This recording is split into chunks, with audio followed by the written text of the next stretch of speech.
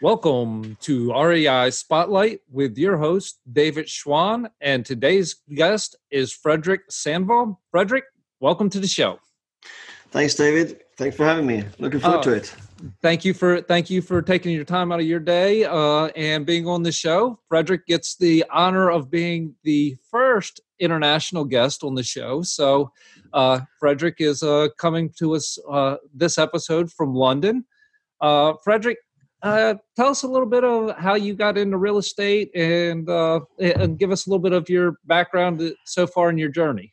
Absolutely. Right. So I got into real estate when I was quite young, just early 20s, completely by accident, not at all planned. I actually by finding love and my love had zero interest in property, and because of stupid inheritance tax rules, she had a commercial property which I started to manage when I was like 23, and that's land we still have today.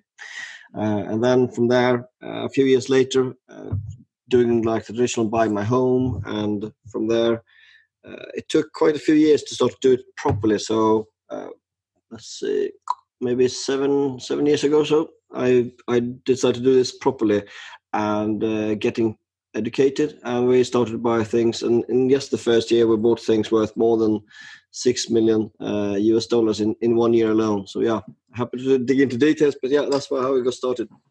Awesome. So once you figured out that, hey, I want to get into this, you jumped in and said, okay, indeed, let's do this.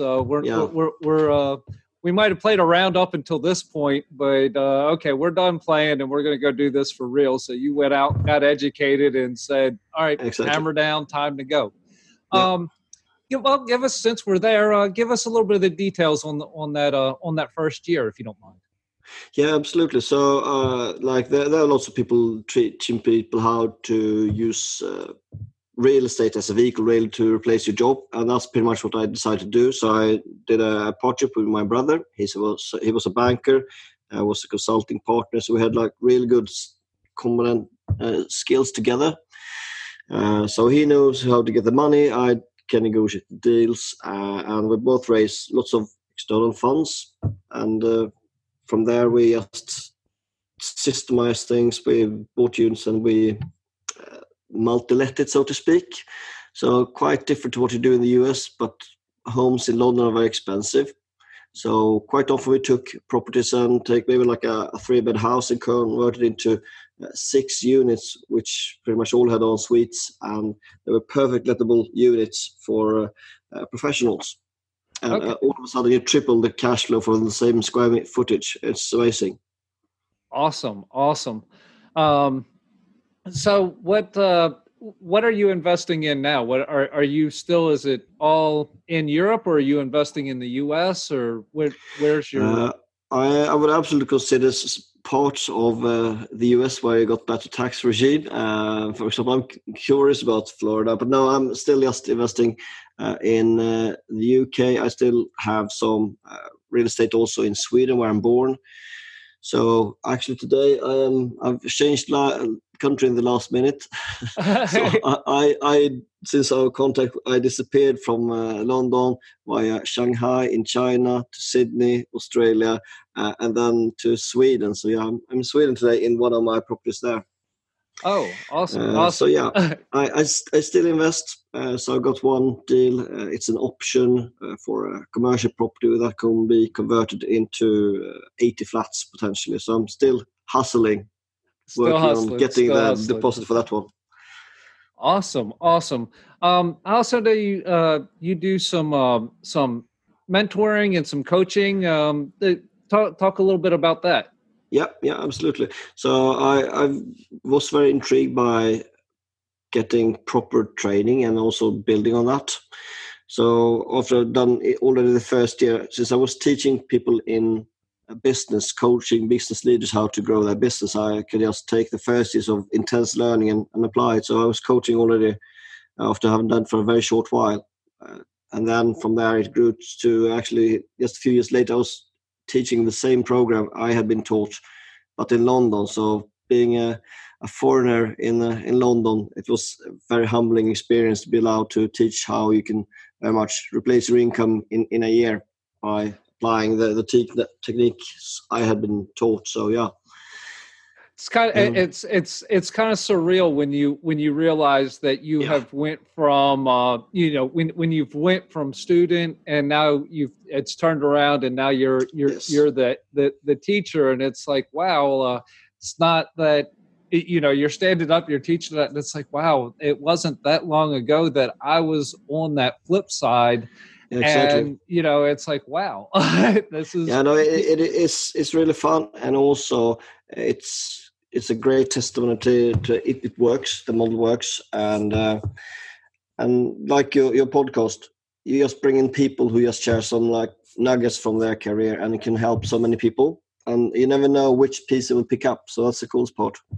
Yeah, that's like you said with the podcast. I mean, that's one of the things I do with it, and one of the reasons I do it is because I get to pick up these. I personally get to pick them up, but then you never know exactly what type of golden nugget that my guest is going to throw out to somebody else, because I pick up on one thing, my guests or my listeners, they may pick up on an entirely different thing.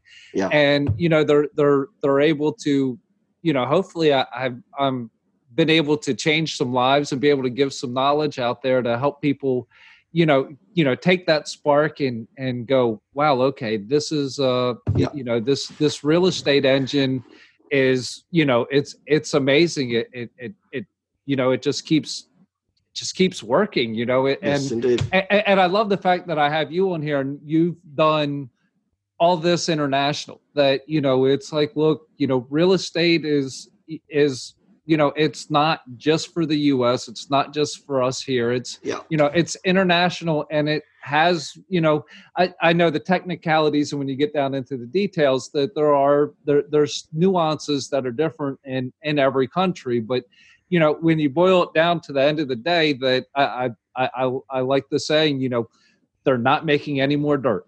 Unless you're China, and then that's kind of a different story. But they're not making any more dirt. So wherever you have that piece of dirt, it's whatever part of the globe it is, that's still, if you hold it long enough, it's going to go up in value. It's going to earn you income, and and like you said, with the flats and stuff, it's like, well.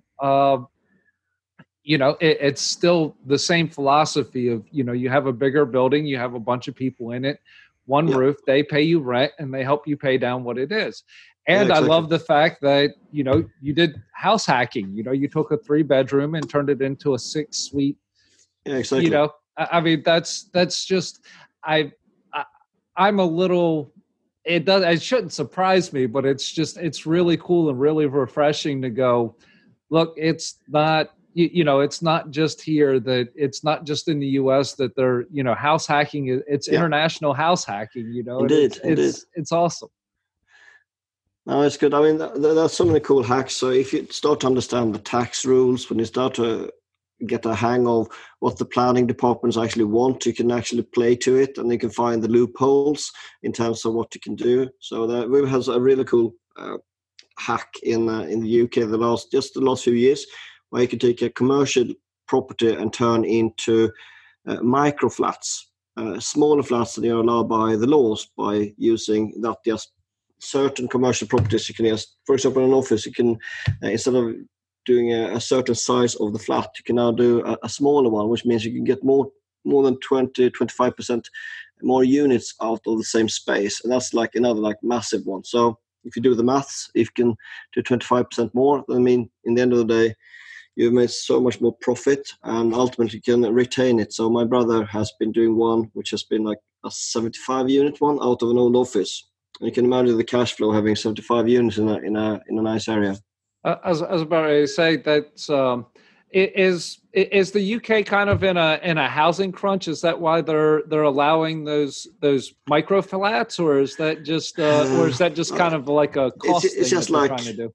It's just a way that some developers interpreted the way how it can actually do it. It was not meant to be like that, but it turned out to be like that. So I got one friend, he has done many hundreds of those. So at one time he had more than, it's converted to dollars, more than $500 million dollars of stuff going on of exactly this kind. So buying offices and then converting it. So you can imagine the pipeline to add an extra 25% profit to already profitable business. Oh, definitely. That's and that's a trend that they haven't quite gotten. That hasn't quite gotten here, but that trend's kind of started here too. Of where the big thing is old shopping malls over here. That, exactly. You have these big buildings that, well, look, with Amazon and everything else over here, nobody, the shopping mall is a dying breed. Not everybody's going there. And the high street is converting. It does. Yeah. And they're converting them into, they're converting them into a couple different things, but that's kind of I see that as the next hot topic over here, is taking these abandoned malls and then just, working them into, kind of an all-in-one where you have your housing, and then you still, you've revived some of that shopping, but most of it is reverted into housing. And then, you have all that parking lot. So they even start doing, things on the outer edge in the parking lots and stuff. So, that's pretty cool to see that. Well, when I'm studying that, I need to look towards the UK and see, how it's being done over there, to kind of get some pointers and tricks of exactly how to pull that off. It has already been happening a few years where we had again loopholes where you can convert even like ground floor space into residential on the high street, which was unheard of a number of years ago.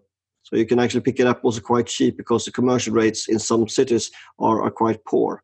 That means you can get really prime resi, which is quite cool. Awesome. Yeah, definitely. I mean, that's that's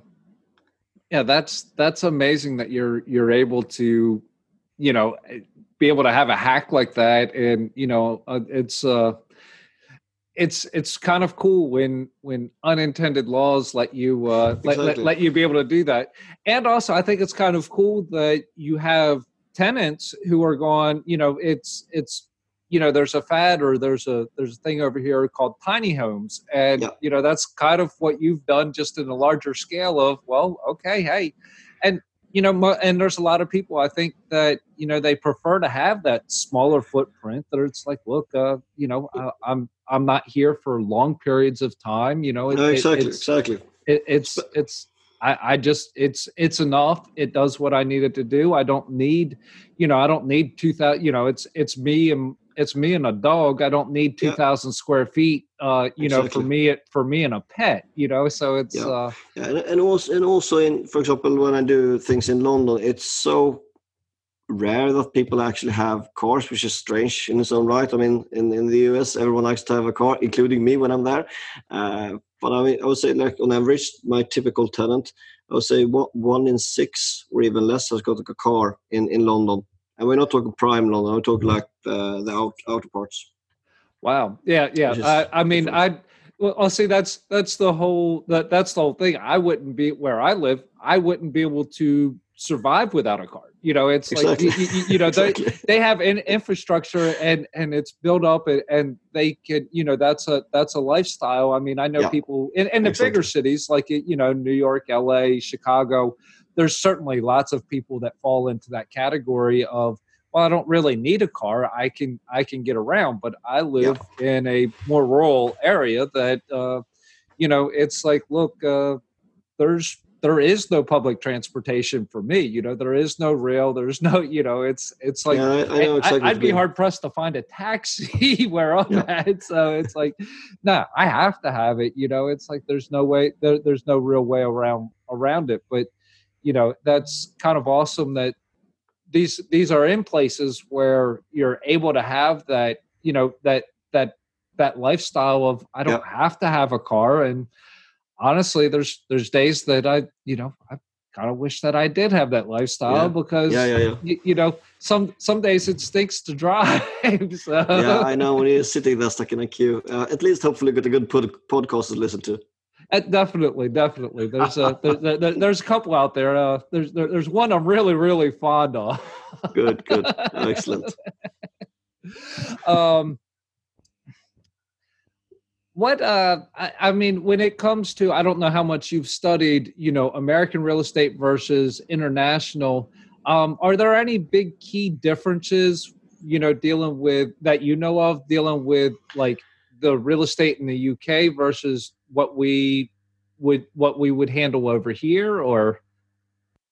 I think the biggest thing is if I do real estate in mainland Europe, it's quite common that you have more of prefabricated things, and also to keep up the speed on building and so on. They're still very much set in ways how it used to be like hundreds of years ago. So bricks and mortar is still very popular here, while I'm quite happy to do something prefabricated so you can do it much faster. But even the banks are slow to act. So if I would just build things the way I've been doing in Sweden, I might sometimes even struggle to get a mortgage on it, which is like really strange. But that's a massive trend coming. So eco homes are coming in terms of interest, but people have not really converted that into demand. But I see that coming more and more, and I think you got the same or in the US as well. Yeah. It's interest, but it's not super strong purchase demand, which is essentially when you're developing. Yeah, well, over here, especially with like the modular stuff, it went through. Exactly. We're on a rebound on that industry. That industry had a real good. It was real strong. It was moving really well. There was a lot of interest, and then we got some cheap players in the game. And, exactly. You need to have the quality, otherwise it destroys everything. Yeah. We got some big players that hopped into that space, and they didn't handle the quality control, and they snafu'd some stuff. Yeah. And they had some kind of international stuff, and there was some materials that it was they imported some material from places that they shouldn't have, and the whole thing. So that whole industry took a pretty big hit about right around 2008, 2009 when the economy crashed. Especially that timing. the timing, that timing on top of they had some other unforeseen issues, and you had a couple bad operators in it. So it's taken, in the US at least, it's taken that amount of time just for that modular idea and for that to come back on. But I think like you said, I think both of them are kind of in that same space of it's starting to gain traction again, and people are like, okay, well, we can build we can build a bigger building, we can put it together like Legos, and it still is actually better built than if it was on site, because we were able to manufacture it in a controlled environment, and exactly. And be able to be more green and everything else that you're able to do when you have that offsite manufacturing, which to me is pretty important right now, especially in the US. There's some labor issues and things like that that you kind of, you're able to cut out, and you're able to be more efficient when you're doing with a modular design versus doing a stick built project. Yeah. I got a trend which is really taking speed here. I'm curious to see if it's at all in place where you work and operate. We have got a whole industry of build to rent. So basically, private rental sector is growing massively, often with institutional backing. So we see like huge developments growing up with only the purpose to rent, because people are not as keen to buy their home any longer. Have you got? Do you see something similar? Yeah. As a matter of fact, I just before I left my previous employer, we were working on a 238 home subdivision. Yeah. That the builder was originally building it just to build and sell, like they do everything else. They were going to build all the homes, and they were going to sell it. And they had a guy who, I think it was an international buyer, actually came in and said. They said they wanted to see the model home. The model home went up.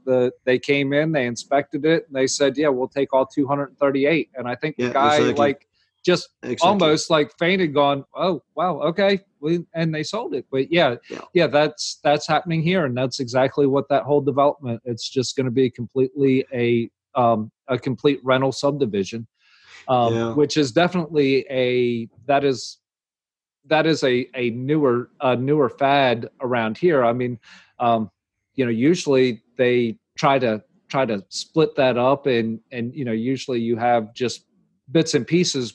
Usually nobody over here will want to own the whole subdivision. So that philosophy has certainly made it over here, but it's not caught fire yet.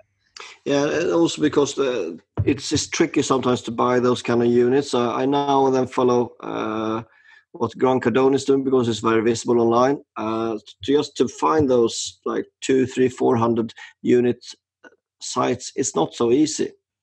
Of the right quality, it's not easy at all. So if you'd like to do it in the UK, you're pretty much either stuck in a bidding war against like an insurance fund, or you have to create your own. And I'm going down the route of developing it for myself, ideally, and bringing some partners with some cash, and then just run with it. I'll see how it goes. Do you, talking about bringing in partners, do you ever partner with investors from the US, or or is there some kind of finance laws and some goofy stuff there, or you just haven't done it? I just haven't done it. I have been working with foreign investors from various countries. I'm very open to American listeners. Just at least reach out, and I'm happy to explain how the UK market works. It's good, and you can get good returns as well. And with a local partner, you can also have quite good gearing on the assets. So you can really get better return as well, unlike you would be able to do if you try to make your own entry into the market. And also to have local knowledge is key when you invest. Especially that's that would definitely stretch the term of long distance investing for sure. Exactly, but it's and you brought up a key that is just as key here in the U.S. if it's a market that's 2 hours away from me, or if it's across the pond. Either way, you still need to have that local influence, that local knowledge to understand the market. Because I'm pretty sure Europe and the UK, Sweden, all of it is, look, just because this is in this amazing town where it's like, look, there's still bad investments in San Francisco. There's bad investments in New York. And I mean, these are markets that are absolutely blowing up over here. It's like these markets are hot, but you can still buy bad in an extremely hot market, so you have to have that local guy, those local boots on the grounds to be able to, to know what it is, because I mean, I know over here, it's like, look, you're 2 blocks off, and that's a 15% difference in value by being 2 blocks away. Yeah. No, I like how you rate many of your units, how you band them. I like that. We don't really have that system at all in the UK. I think that's quite clever way how to do it. I mean, pretty much why the band exactly which kind of tenant group you will actually have there. Unfortunately and luckily, depending on which route you take, you can almost see like the crime rate on how it's closed. Yeah. We're definitely lucky that we have some we have some really good and interesting technology that works very well, and is just open and free to whoever wants to look at it. So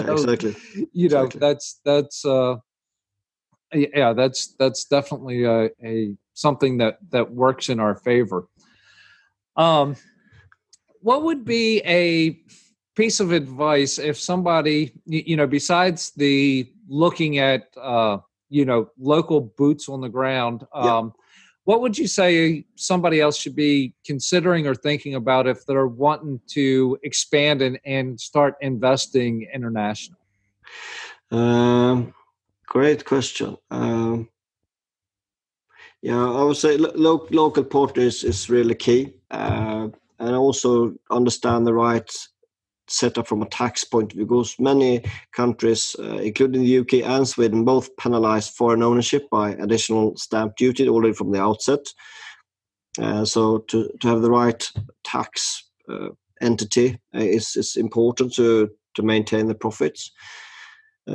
I would like to share, I call it my 5 Fs, and it applies to everything, and also international investing as well. So it basically derives from, I used to work with the Special Forces for many years, and the difference between Special Forces and normal forces is usually the attention to details. Definitely. So imagine that you find it right. So that means you have got maybe negotiate a discount. It might be a prime location or an up and coming area.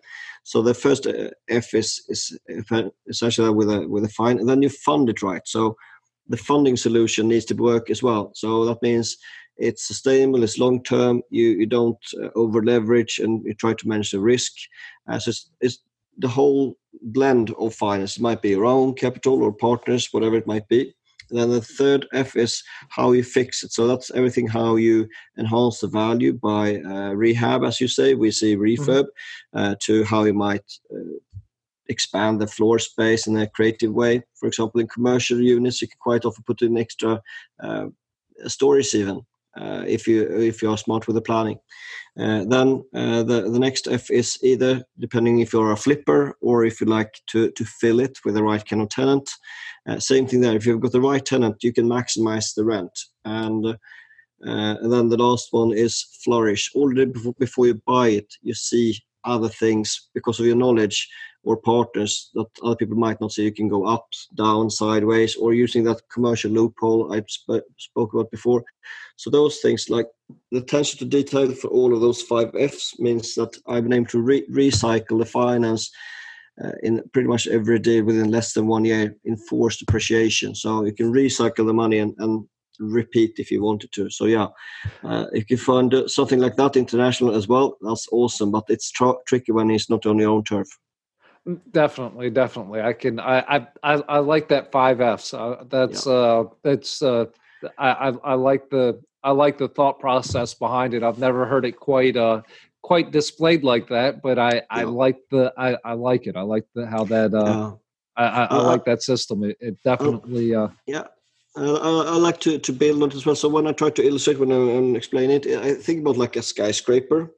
So we got like the different levels. So you can decide to focus on just one of those. So for example, I have got business partners and businesses. So I got one crowdfunding platform where I'm a shareholder and also on the board.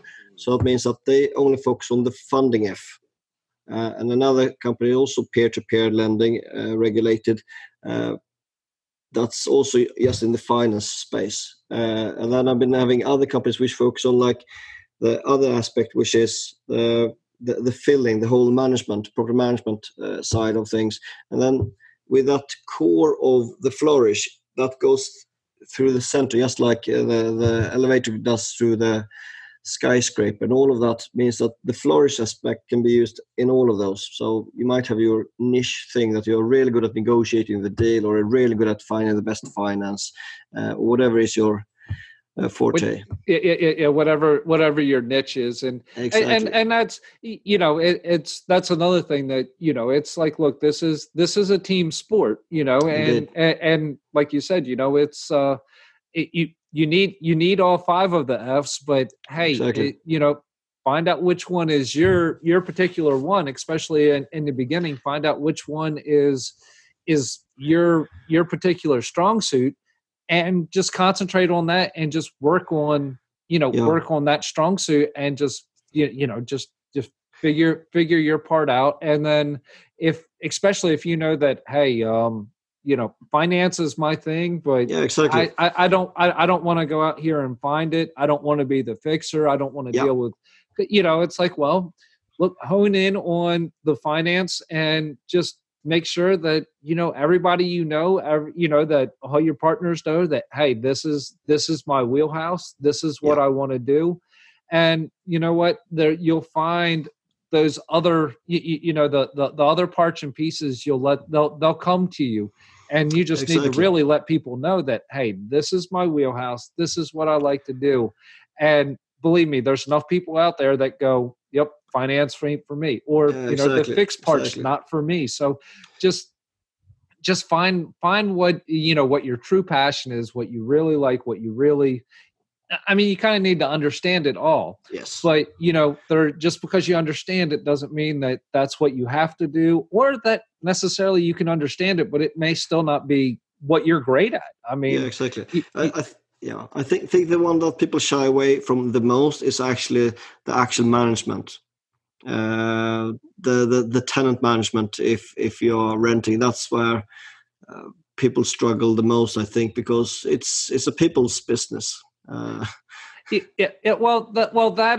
is one that it's we'll boil down to that's the one that you have the least amount of control over, because it's tenants, and you can screen, and you can it really boils down to having really good screening tools and be able to do that. But you know what, there are some what we call over here professional renters out there. And Absolutely. It's like, look, they're they know how to scam the system, they know how to hide from you, and they know how to, if you're not on your game, they'll see you make a mistake, and you'll end up having to pay for it. So exactly. Property management, it sounds like property management for you guys is about the same as it is over here.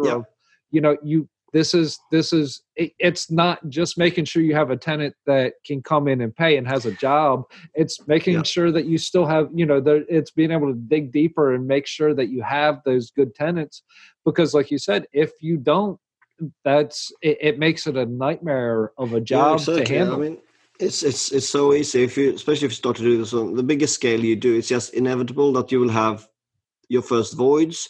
It's inevitable that you will have your first people who decide not to pay rent, and it will just be a matter of time before, you have the first idiot that will actually on purpose destroy a property as well. It's just a matter of time if you do it on a big scale.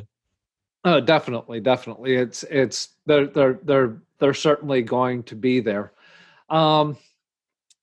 Well, we're getting a little long on this one. That's good. That's fine. As long as you find it useful. Oh no. This has been great. I always ask, what is your favorite way to give back to your community, to help out your, is there a charitable cause or anything like that that's kind of near and dear to your heart that you like to? Yeah. Absolutely. So we work very much with United Nations Sustainability Goals, and we focus in particular on the quality education. So what do? I share a lot of content online via YouTube, podcasting, writing books. All of those things is very much about giving back, and also helping the next generation. So the next book will actually be How to Make Money as a Teenager, which is not at all properly related. But there's like 2 pages of real estate there. Well, but that's giving the youth the ideas of, hey, exactly. Look, not everybody has that big chunk to invest in real estate, but hey, if you're teaching them how to make the money, then once they get it, then they can figure out how to invest it. You get build up that nest egg. So awesome. If my listeners want to get a hold of you, what's the best way for them to get a hold of you? Yeah, so if you just Google my name, Fredrik Sandvall, you can check the spelling in the show notes. I will pretty much own that first page on Google. You're not hard to find on Google. Okay. No, I'm easy to find. The podcast name is Invest in You. I got also on Amazon a book called Trust is New Currency, really applicable in real estate, how you can build trust with your investors, how you can build your team, and also how you can apply that to grow your empire, should you wish. So there are many ways how you can find me, and I am very active also on social media, particularly LinkedIn, and that's pretty much how we bumped into each other as well. Yep. So awesome. Reach out and connect. Happy to help. I will definitely make sure all those places are in the show notes. And Fredrik, I thank you so much for hopping on and doing my first international podcast. So I appreciate that. And until next time, thank you. Thanks a lot, David. Until next time.